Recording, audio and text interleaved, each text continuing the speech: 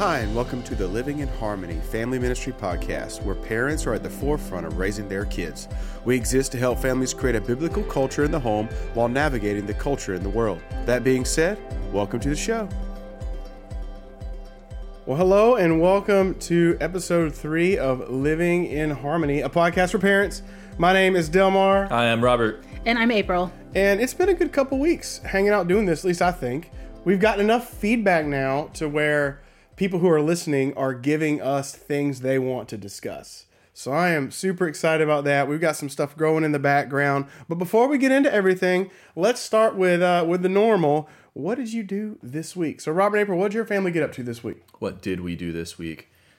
We drove to Texas this week to visit some family and some family friends that we've known forever and are almost like family. It was just a really nice time to spend with them, and they've got kids that are about the same age as our kids, and have known each other literally since before some of them were born. True. And so just getting to hang out with them and catch up and let the kids catch up with each other was very, very cool. That's a long road trip, man. It was a long road trip, but with our kids, they're older now, and so we had our 3 kids, we had our oldest son's wife, so there were 6 of us, and we were looking at, in order to comfortably do it, take 2 cars. So we decided to rent a 15-passenger van. So we actually rented a Ford Transit from Enterprise. Party bus. And so, party bus is what we called it. And so everybody could have their own. Y'all literally rode like the churches go to summer camp. We did. Oh my goodness. Yeah, and it was hearts. A couple of weeks ago we talked about how to handle long road trips, and that's one of the things, if you can, is have more space than you need so people can stretch out. So everybody had a row that they could stretch out on. And 15-hour drive. Yeah, and we did start ridiculously early in the morning, far earlier. 3:30 a.m. So we could arrive there around 8 o'clock that evening. Well, did you get some Tex-Mex or some Whataburger or anything? We got Pappasitos, which is the best Mexican food on the planet. We don't like Whataburger. I know that's I've never had it. So it's controversial. Yeah, you're not supposed to not like Whataburger if you're from there, but we don't. Well, our family this week, we did what is holy and just, and we put up Christmas. There you go. That's right. It was on Halloween. My brother, he's living with us right now while his house is being built. He's got a house on wheels, but he helped me put up Christmas on Halloween. So the trick-or-treaters know just to bypass our house. I just told them, no, we're doing Christmas for Halloween. Here's a Snickers bar. Have a good night. But I had to get on the roof of the house. And I don't know how often you have to get on the roof, especially we have a really steep roof. So it was one of these. Last year I had to do it by myself. It's so much better when you have someone else down there with you. But we got that up, and then last night we finished getting our tree up. So I don't know how your family is, but in our house, whenever you do the inside for Christmas, it's like this an excuse to majorly move a lot of things around inside of your house. So yesterday we spent the whole day doing that. So we are in full Christmas mode. That's so exciting. Yes. I think we'll be following suit in the next week or so. Yeah. Well, speaking of following suit, that kind of brings us to our first segment here on What's Going On in the Culture. I sent you guys an article earlier this week. It's from a website called She Knows. I would like to see these people define she. We'll get into that as we get into the article, which is interesting because it was linked here by Fox News. So it had some kind of random source behind it. So I'm like, okay, let's read it. And it's about how these parents, who we would know a lot of them, how they parent their children. And today we are going to talk about objectivity in parenting, meaning there is a standard of truth, how we communicate that there is a standard of truth to kids, what happens when you don't. But before we do that, I'm just going to read a couple of the ones that are on here. We can look at first Will and his wife, Jada Smith, the bastion of wonderful matrimony that relationship is. And here's what they said. When they parent their children, when it comes to describing how they're allowed to live their life, what they're allowed to do and to not do, he says this, and I quote, "You can do anything as you want, as long as you can explain to me why that was the right thing to do in your life." That is the Smiths' philosophy on parenting their children into becoming adults, is you can do anything you want as long as that you can explain why it's the right thing to do in your life. Now, last night, my kids, they snuck some candy. They did a really good job explaining to me why that was the right thing to do in their life. Another example that was real interesting is, I'll just use this one, Megan Fox and Brian Austin Green. They're married, and she said that she was actually brought up in a Pentecostal church, and that was, quote, very, it was oppressive environment. But now she says her son, Noah, because she was so oppressed growing up in her Christian family, she's not going to pass on that oppression. So he's allowed to wear whatever dress that he would like to wear, to which he takes her up on that offer. And he often wears other things because of her past objectification. And then Alicia Silverstone, who this one kind of hurt because, like, growing up, Batman and Robin was my movie, even though it's so bad. I don't know if you've watched it. It's one of the worst movies ever made. Yeah, it's so bad you watch it because it's bad. She's in it, and I thought it was cool. And then, I just, in this article, it says one of the things that she does is that her baby's very good at communicating it when it needs to eat and when it's tired. But one of the things she does is, if your child doesn't have teeth, in order to help it eat its food, she pre-chews her own children's food and spits it into their mouth. So like a bird.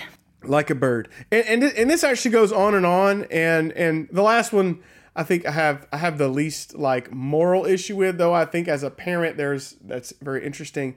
But these examples keep coming up over and over again when it comes to what we would call modern era parenting. It's that, hey child, I want to help you discover your truth and then help you be the best experience of your truth in this world.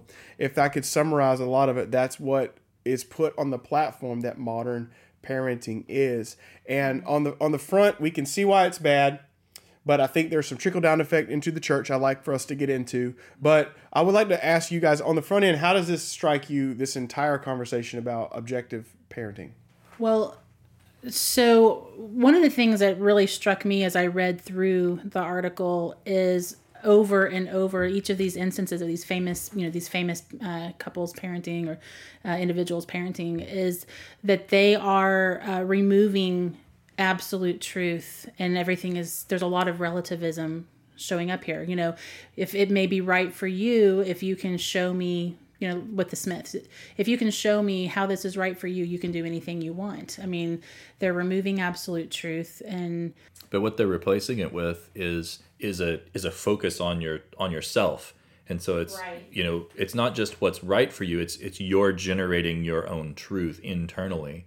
And, that's, it's not really a thing that humans are equipped to do. We're just not, it's not even psychologically healthy to do that. Well, and also, there's also the whole aspect of children are often they're not mature enough, scientifically, biologically, emotionally, they're not mature enough to make a lot of decisions. They need parents to help guide them. And it's your job as a parent, it's my job as a parent to help show them and point them to absolute truth and to, the truth of Scripture.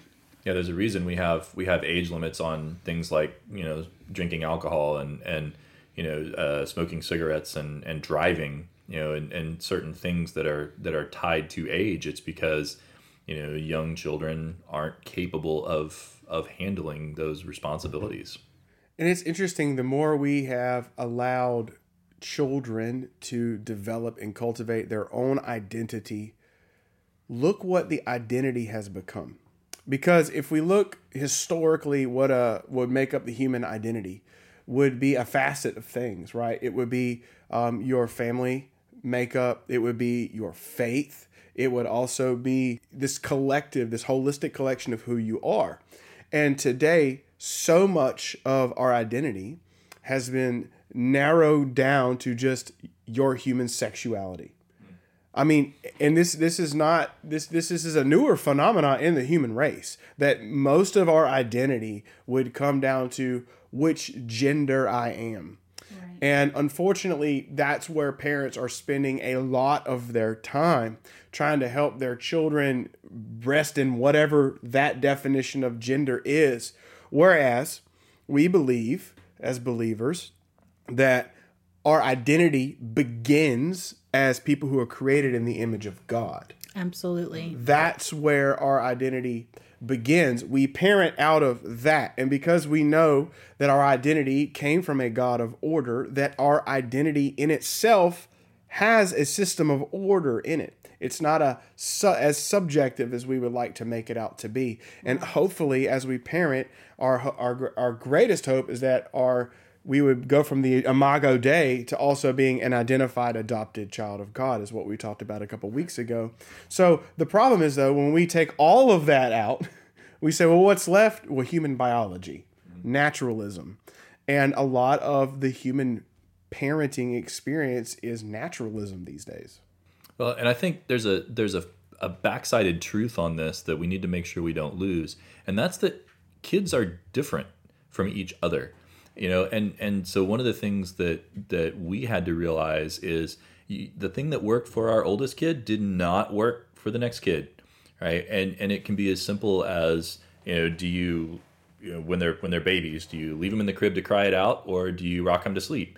Our first kid, we read this book, right? Book said, leave it to cry it out. They'll settle down. They'll be just fine. Worked like a champ with the oldest one. He laid down, he cried, he didn't like it. And then 15 minutes later, he'd give up and go to sleep. Did not work with our middle kid, our daughter. Not one single time. No, she would cry and continue to cry and escalate her crying. And then she'd throw up. And then we had to clean her up, and then we had to start the whole process over again. And so, there was no amount of applying what worked for the one kid that was going to work for the other kid. We had to treat them differently. And I think that's the truth. One of the things that all of the lies that the enemy tells us are based on some sort of truth. There's some aspect of truth that's buried in there. And I think that's what, the truth that's buried in a lot of this right now is that humans are different, people are different, and families are too. And I think we'll get into that later. But you can't just cookie cutter, from kid to kid and expect the same thing to work. It might not. But that doesn't mean that there are no rules and there are no principles. There are guardrails that are part of the created order, part of what God has given us, part of that Imago Dei, part of our identity as humans that we can apply to, that we can apply to different situations. But we still have to be able to adapt that differently. So just to kind of push for clarity in that area, there is an objective standard that we hold, that we have. But sometimes there is a more nuanced approach to parenting our children toward that standard.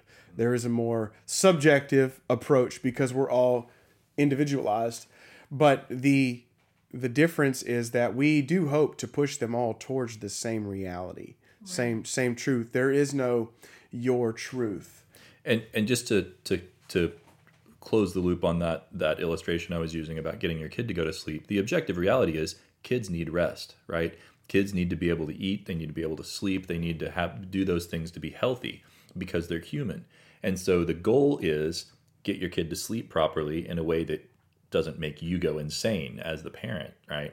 But there may be different ways to get there. Yeah. That doesn't mean we say, well, my child identifies as someone who doesn't need as much sleep. Correct. So therefore he doesn't need as much sleep. And the only reason he's cranky is because, and then we follow a different path to make these up. It's a complex thing whenever we try to start redefining what we are. And one of our greatest hopes as parents is to help our children understand who they are. I mean, let's say that again, and y'all feel free to push back, but one of the greatest things we've been challenged with as a parents is to help our children realize who they are, not necessarily come up with who they are. But who they are in Christ. Who they are in Christ. Who they are as a human. We know that every child has a different path in life. Some are going to be doctors. Some are going to be teachers. Some are going to be, surfer dudes, right? There's going to be different paths. But they all exist for one purpose. That's to glorify God. Absolutely. Right? And we cannot... Our kids cannot glorify God if the path they're choosing is a way that would go against His word. So when we're helping them discover who they should be in Christ, it needs to be someone who is pursuing the things that God would have them pursue in their life, that their identity is not being wrapped in totally overhauled with this thing that is antithetical to Scripture. Right. So as parents, that's our biggest hope. I'm not forcing my kid to be something, but I want to show my child this is what someone in Christ looks like. And I think that I think it parallels with, the church as the body of Christ. There's a lot of different parts to that. And people are not all the same. The body of Christ is not a whole bunch of noses. And, just like in the same way, but there's still truth, and there's still the church. And so, with our kids, there's going to be variety and differences in what works with one situation with one child may not work for another, but everything is still grounded in the truth of Scripture. And that doesn't change, even if there's some variety, within what that looks like. It doesn't change the truth. There's so much wisdom in that illustration of the body of Christ, and another layer to it is, and we've had this actually it's come up in previous discussions here, but having other families who are farther along in their parenting journey than you are, and that's what we hope we're doing here. Is we are taking some of the wisdom that we've gathered and passing that along. But we had that over and over again as we were bringing up our kids. We had people that we would know, and we would look at their families and say, okay, I want that for my family. I want what they're doing, what I'm seeing success. Their kids are older, and something about what they're doing is working. Teach me, what is it that's there? And that's part of being in the body of Christ. That's part of being in the church and in the fellowship, and showing up and getting to know people, that you can look at the families and not see them just on their best days, from 9 to 10:30 in the morning, or on Sunday mornings, or whatever it is. But you get to see people, in the wild, as it were, and figure out what's working for them, and how can we adapt that, again, within the context that we're all following Christ. Yeah. So if we move in that context, we also know that you're going to have children who have friends whose families are not believers.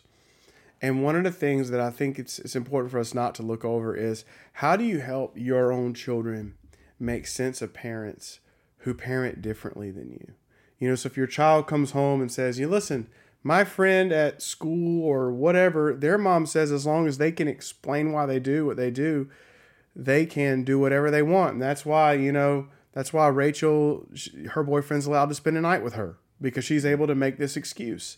How do you parent in such a way where it's not like I'm slinging mud at that other parent, but there's standard that parent doesn't hold to that we hold to? I'd love to hear how you would parent. Well, I mean, honestly, the way sometimes things like that did come up, as we were parenting our kids. And I think that I think you do a disservice if you try to gloss over it and just say, oh, well, that's different. I think you hit it head on, and you say, and you explain, like we've had to explain before, this is what God's word says. And we point them back to Scripture, and we show them what truth is. And when you look at this situation, whatever situation it is, you look at it through the lens of what does God's word say about this. And it really doesn't matter what other people's kids or parents allow them to do.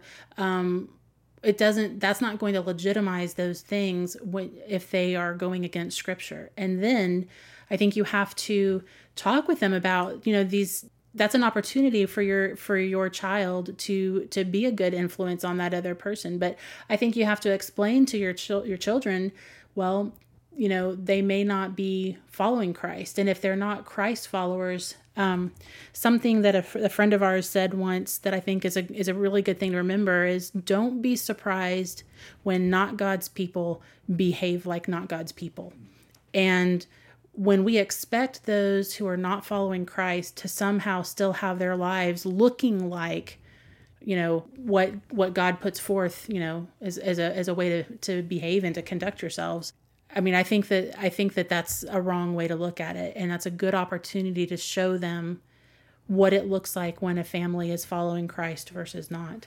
And even within that, being able to say, okay, that's another family that is following Christ, but they're applying it differently than we are. And it gives you a chance to teach grace early and to say, okay, they watch these kind of movies and we watch these kinds of movies, and maybe you can go back to a principle and say, okay, there's an aspect of that movie that we don't want in our family, but maybe it's just maybe there are preferences. Okay, they play soccer and we play basketball, and that's not a right or a wrong thing morally.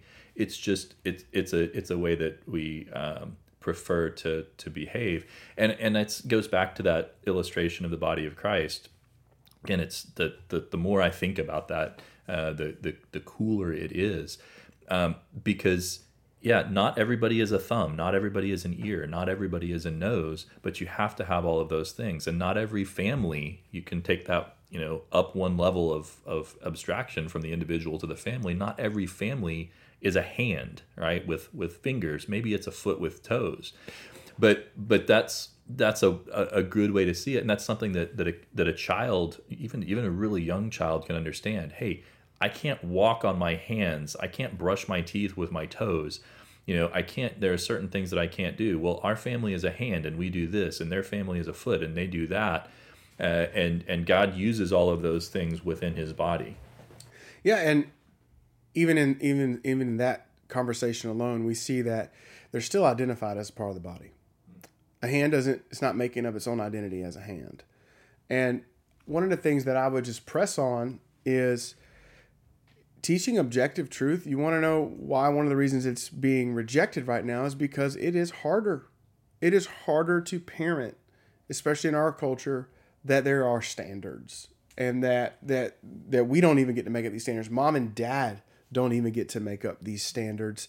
It's more difficult because I don't get to look at my kid and say, well, whatever completes you. Right.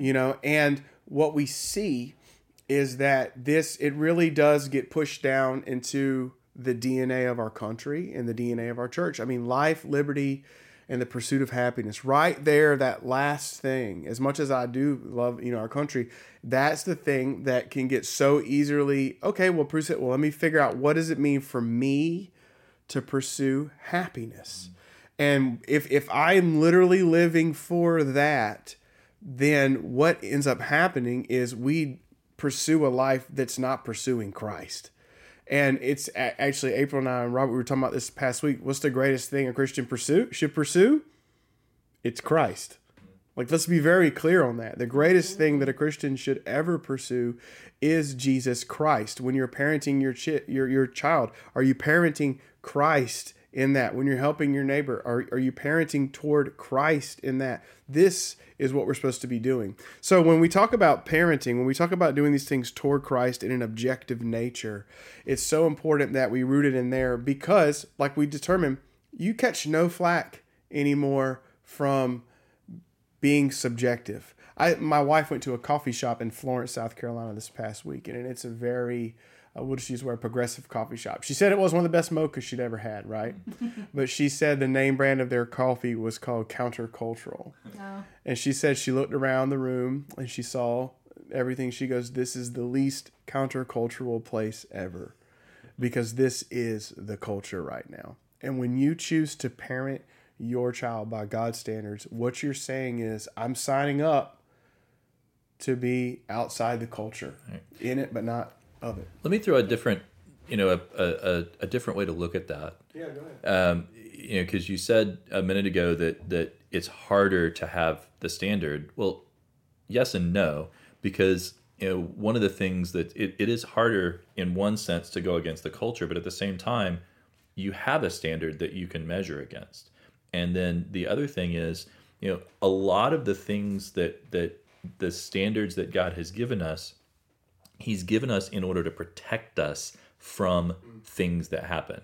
That doesn't mean, as we talked about in the sermon this morning, that doesn't mean you'll never suffer, but it does mean that there are certain things that you will avoid if you behave properly. And so, sure, it might be a little bit more difficult to form those guardrails and to kind of to coach the kid into a biblical version of identity rather than just say do whatever you want.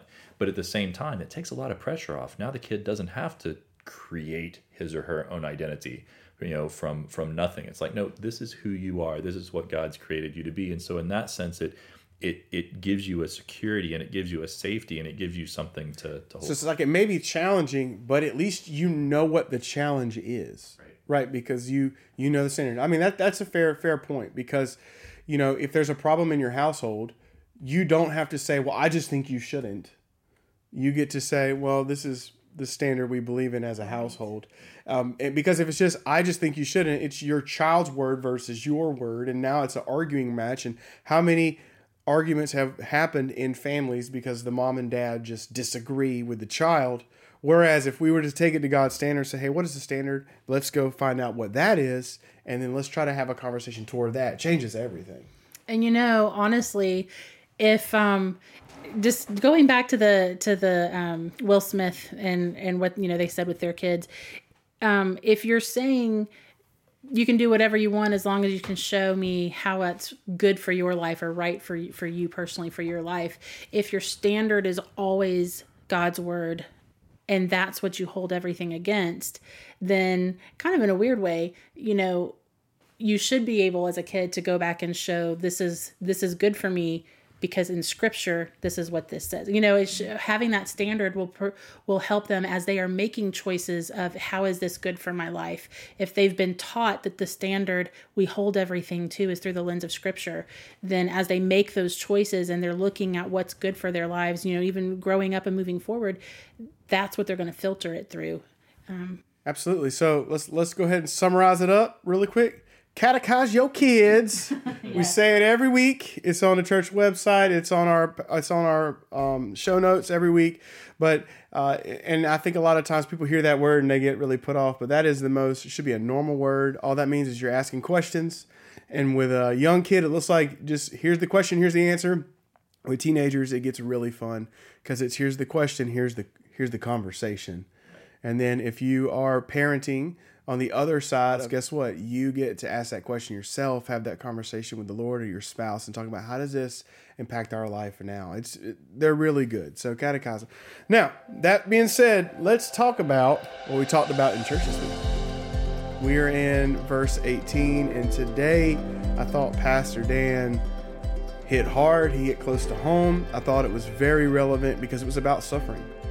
And he was talking about why is suffering and pain so important. And this is this is such an important conversation, especially today, because if you're a parent listening today, this is what the collective culture around us uses to purchase their worth. Right now, our culture believes in what is called intersectionality. Right, intersectionality works like this. However many different oppressions you can stack up on your own self, you have more of a right to say and be the thing you want to be. So if I'm a white, heterosexual male, I am a dime a dozen. I am an ant, right? But if I am a non-white, transgender, minority religion from the bad part of town who didn't have a mom growing up, whose brother committed suicide, all these different oppressions, now I get to stand up and I get to say, hey, this is the truth. This is reality. Meanwhile, simply because of having a different status in life, you don't have certain worth. This is why this conversation is so important. This isn't going away. This is known as critical theory, right? It's intersectionality. It's that everything intersects together, and whoever has the most minority or oppressors is the winner. So it's actually a lot backwards than in throughout history. In history, you wanted to rise above. You wanted to be the conqueror. You wanted to be. Now it's no, who can steep the lowest? Because if I can steep to the lowest, now I have the most intrinsic worth. And this is why we want to have this conversation, because why does suffering happen? It's real interesting because our culture sometimes doesn't even ask that question anymore. Our question says, I got to go find out where I can find me some suffering so I can have some worth. So I'd love to hear y'all's perspective on just this whole idea of suffering in our culture, in our students' worlds, in our kids' worlds, and where that's taking us.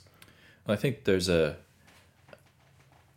desire to avoid any kind of suffering at all costs, and that's very, very damaging. And so, we look at things and situations where college professors will say, oh, the kids, if they, there's certain schools, if they want to take it, if it's time to take a test and the kid feels traumatized by the test, it's like, oh no, you don't have to take that test. You can go, you can go sit in the safe room and not have to be, not to be challenged by that test. And we see this in a thousand different ways across our culture. But what that does is it makes you weak. Suffering produces, scripturally, suffering produces perseverance, which leads to godliness, right? And we know that, and we recognize that in physical fitness. We know that you have to sweat to get stronger. If I want to be able to pick up really heavy things, I've got to start with slightly heavy things, and I've got to pick them up and put them back down over and over again, and that doesn't feel good. And if I want to run a long way, if I want to run a marathon, I've got to start by running around the block, and I hate running, so I really don't want to do that.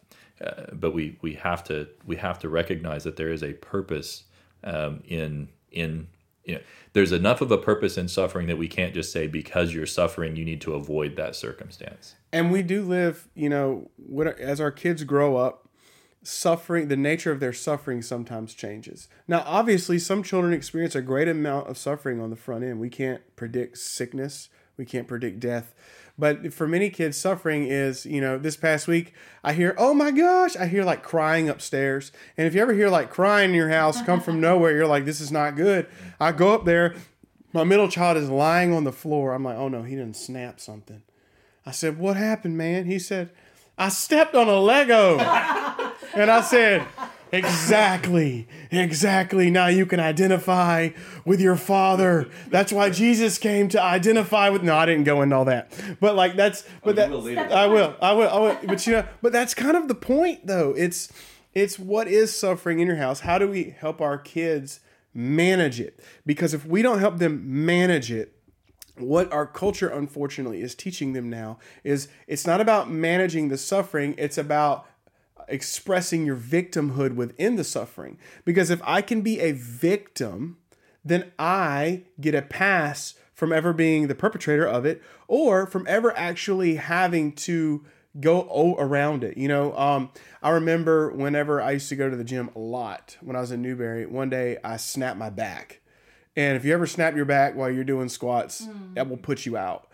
And I remember like for a month not being able to go into the gym and then eventually getting to the point where it's like, I can't go to the gym because I hurt my back. And then next month went by, well, I hurt my back. I don't want to hurt again. And then I was convicted about you're just being literally a victim right now. Like your back is fine, but because this thing happened, you're using this as an excuse to not go back to the gym, to not succeed. So I ended up having to go back and eat crow because I had to start back over because I took so long being the victim. So what are some areas, that we help our children move through this area of being a victim? Because sin exists. We're all victims, but ultimately we're all perpetrators because Christ is the victim for our sin, So how do we help our kids manage through this? One of the things that's important is, and this is difficult, is to convince them, with starting in verse 18 there, I consider the sufferings of this present time are not worth comparing to the glory that's to be revealed. So there's a principle there that says there's something in the future that makes what's happening to me now worthwhile. There's a good thing coming. My future self will appreciate that. And that's really tough for kids to understand. Heck, it's tough for adults to understand. And so to be able to teach our kids to do that, to start early with with things as young as they possibly can. No, you can't have this cookie now, but dinner's going to be really excellent, or something like that. So to be able to start working on that principle. Well, I also think, going back to, what you just said before, catechize your kids. And when you teach them at an early age and you start to teach them answers to things and things they can recall quickly, that can also, help when they're in a situation where, maybe they don't understand something, or it's difficult to process something, but there's some truths that they can quickly pull from.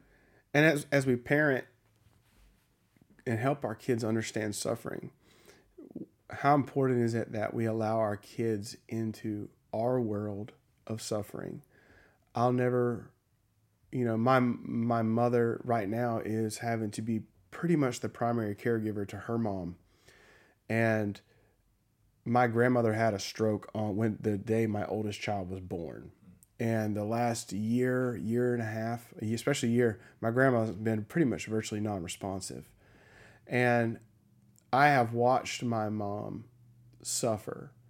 And I think one of the things that I've learned as a grown child is, as a parent, sometimes I want to be so tough all the time. But it's been helpful for me to even see my own mom say, I don't even have the strength for this right now. And I think for me, it's caused me to want to pray for her more. It's caused me to see her rely on Christ more. But as a child, how do we bring our children into our suffering, if it may? Because some parents bring their children into the suffering way too much, right, where their kids go around talking about their parents' stuff all the time. How have you managed that in the past? Or how would you say Scripture, as we parent towards this future hope of restoration that Scripture's saying here that the Spirit is groaning for, that our creation is groaning for, how do we bring our kids in on that conversation in a healthy way? I think that you're correct that too much bringing them in along that journey, it may not be the best idea, especially the younger they are. But I do think that it's important. I definitely think it's important that we take those opportunities to help to talk with them about certain things that are difficult for us and that we may be, suffering through, because it helps. We can't model for our children what it is like to lean on God, to depend on God, to rely on God, and for our hope to be in Him. We can't model that for them if we're shielding them from all of the instances where we are, saying, Lord, help. Kind of like Dan was saying in the sermon today, sometimes you just have to say, Lord, help me. I don't even, have the words right now. And so I think that, letting them see, there was a time, it's been many years now. It's been, 11 years ago when Robert was going through a significant career change, but it was leaving one career behind because, we felt as a family and as a married couple, we felt God was calling him in a different direction there. So it was done in faith, but it was uncertain. And so it was walking away from one thing without the promise yet of the next thing coming. And so for me, that was a season where for a while I didn't handle it well. I was worried and realized that I was struggling so much with it because I was looking for the paycheck as my security as opposed to, God as my security. And when that hit me square in the face, that reality that's what was going on with me, and I was able to just surrender everything over and let go of my own, fears. But my children were there well, our children were there. They watched the process. And so they were able to see us pray together. We prayed, we brought our children in. They also prayed. My kids prayed for, that job to appear. And so, when it did, the circumstances were pretty wild and interesting. But I still remember my daughter to this day saying at one point, I feel like I'm watching a miracle take place and unfold. But had we shielded them from all of that, they wouldn't have seen how God just, he just knocked all the obstacles over in his timing and his way. And it took him a while. We marinated in that season for longer than we thought was comfortable, for sure. But we've been able to look back on that time after time. We still look back on that and say, okay, there's a situation where we were doing what God called us to do, and it was very clear to us that continuing on the career path I was on was not what he was calling us to do.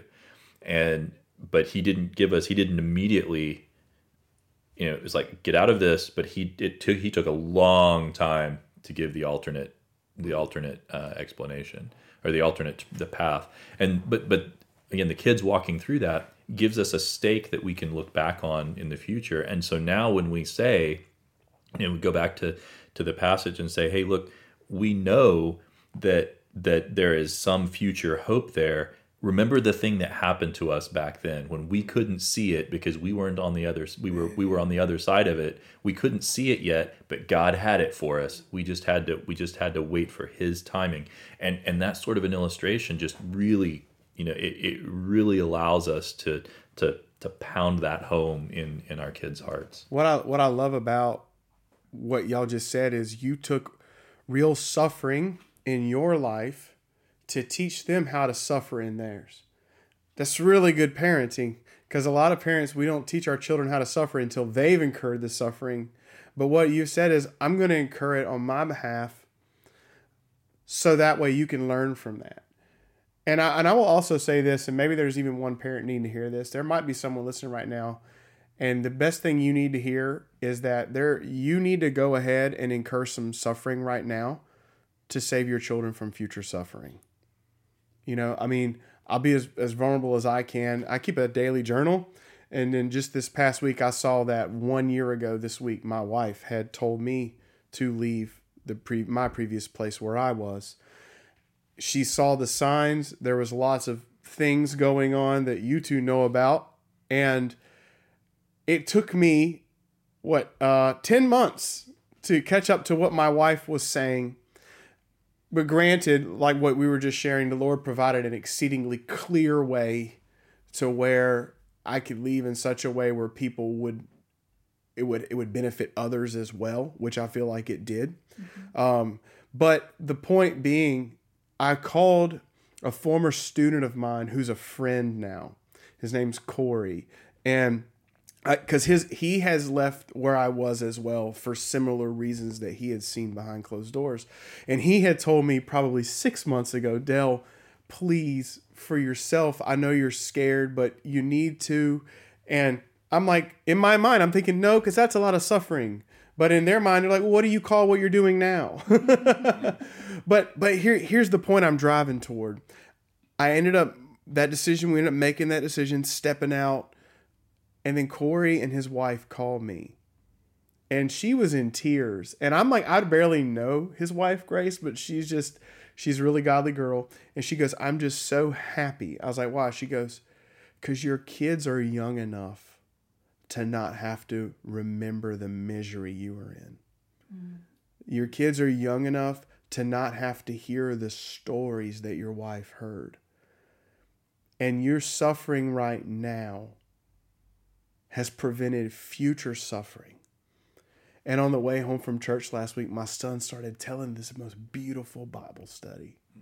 And Bible story. He was giving like all the random nuances. And I'm like, where did you, Hannah was like, do you teach? I was like, no, where'd you? Sunday school. Yeah. Wow. And I will tell you, sometimes us sitting in suffering to prevent future suffering is sinning. And we need to just allow ourselves to move through that, trust the grace of God, because your children need you to be in a stronger place, even if that means you have to go through a weaker place first. And today I want to share two things that Pastor Dan shared in the sermon that is so, as someone who's lived through this, I know you have lived through this, I know many people who listen resonate with this. The hopes that we have from God in suffering, first of all, is that thing. It is hope. It's the confidence and the assurance that things will get better. Even if it's not in this life, it's the next. But the difference is it requires perspective, that to know that it's going to get better. I love the illustration he used. It's like a woman having a baby, right? Like a woman, why do they sign up for childbirth? That's like one of the most painful things ever, because they know what comes after that. It's that hope. And then another thing that we need to realize that we have, this is so important, is we have help from the Holy Spirit when it comes to our suffering. According to this passage, like verse 26 here in chapter 8, the Spirit helps us in our weakness. When we don't know what to pray, He intercedes. And have any of you ever been praying over your children maybe, or in a difficult season in your life, and you're like, Lord, I got nothing? No words left.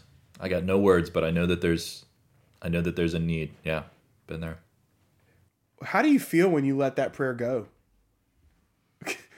Well, I don't... I think that I think it's a really good thing for parents to be able, and just people, even with parenting or even without parenting, but to be able to pray. Sometimes you have to pray, Lord, I don't even know what to pray, but I thank you, that the Holy Spirit knows what to pray. And when we don't have anything left, I mean, it's kind of a reminder to me that it's not all about us anyway, and nothing that we encounter as people, as parents, nothing we encounter catches God by surprise. He's never surprised by the circumstances, whether it's the mountaintops or whether it's the lowlands, as he was talking about in the sermon, the times of suffering, or nothing catches him by surprise. And then ultimately, the lingering thought I'd like to leave is suffering in your family, in your personal life, with your kids. You can see it as the struggle and the pain, or you can allow yourself to see it as the invitation that it is. It's an invitation to intimacy with God, because when you have no place to turn, you realize, finally, this is where I should have been the whole time, to the extreme degree. But then also it can lead to intimacy in your family. It can, if you allow. Because, I mean, we had to explain to our children why Daddy and Mommy were leaving the last church. That was hard. Yeah. That was very difficult, because how do you share big, complex adult thingies with kids who just play and do something, So it invited us into intimacy. And actually, there are times when we'll be riding down the road and my son will ask a question now, and actually his questions have actually matured. And I'm not making this up. His questions have matured because of the conversations we've been able to have about why we are where we are now. So I want to encourage you today, suffer well as a parent. As we talked about, if you marry that with the first part of our conversation, suffering, knowing there is an objective standard, yep. Man, that is like the secret sauce. Secret sauce. How about this? Today, let's take it on down, shake it with one big question got for you. Ready? Worst places to take your family on vacation. Do you know how many places Yes, I do. Okay, go ahead. When I was in middle school, we went on a trip over Thanksgiving break. It was a road trip, which I'm not opposed to road trips, but it was a road trip from Texas through all the way to California, going through places like New Mexico, Arizona. We went to, I think, the Grand Canyon, which was amazing. But then we went to like Death Valley. in California. Okay, Death Valley in California. There's a reason it's called Death Valley. It looks barren. It's just like everything. It's not awesome. It is not awesome. Not in my opinion. If you don't, I don't like scorched earth, no signs of life, and you wonder like, okay, how much water do we have in the event that Oh my gosh. It was so barren, and I know there can be some beauty in some of that if you like that kind of barren death rusticness. But for me, I was like, this was miserable. We have family pictures to show. I was very not happy, not smiling at any of them. So I would never take my kids. Oh. I would never take my kids to Death Valley, California. Yeah, I think trying to, how many times have we gone on a vacation and come back and said, wow, I need a vacation to recover from my vacation. So it's really easy to overextend and say, I want to do a zillion things, and I never want to waste an opportunity. So if I'm a place, I want to go see 47 different things in all the museums, and I want to read all the plaques in all the museums, and it drives my kids crazy because I want to stay and read everything, and they're like, Dad, we got to go because it's time to eat. So. Well, yeah, I think the worst place for me, I've seen you take your kids on vacation, is a place that only you love.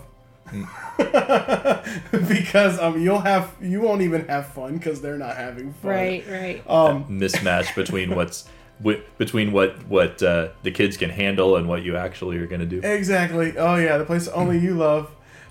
It's kind of like when you give your wife, the new grill for Christmas. Oh. It's like, oh, we know why she got the grill. Because I'm cooking.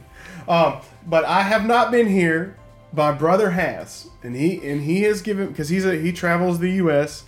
and he says he was so excited growing up. He always saw south of the border signs, and he said they road tripped and went to south of the border, and their expectations were curbed so fast when they got there. They're like, "How is this place?" Any kind of he actually stopped short of saying he thinks this is a place where drug deals happen. He's pretty sure it's illegal activity. And for those of you that maybe are not local to our area, just Google south of the border in South Carolina, North Carolina, and you'll see what he's talking about. It's crazy. So, anyways, this has been good. We're going to be back next week, chugging on through Romans next week. We are talking about the golden chain of salvation, so that will be really fun. Very exciting. So, and how we can flesh that out in our family. So, that being said, I'm Delmar. I'm Robert. I'm April. Cheers and amen.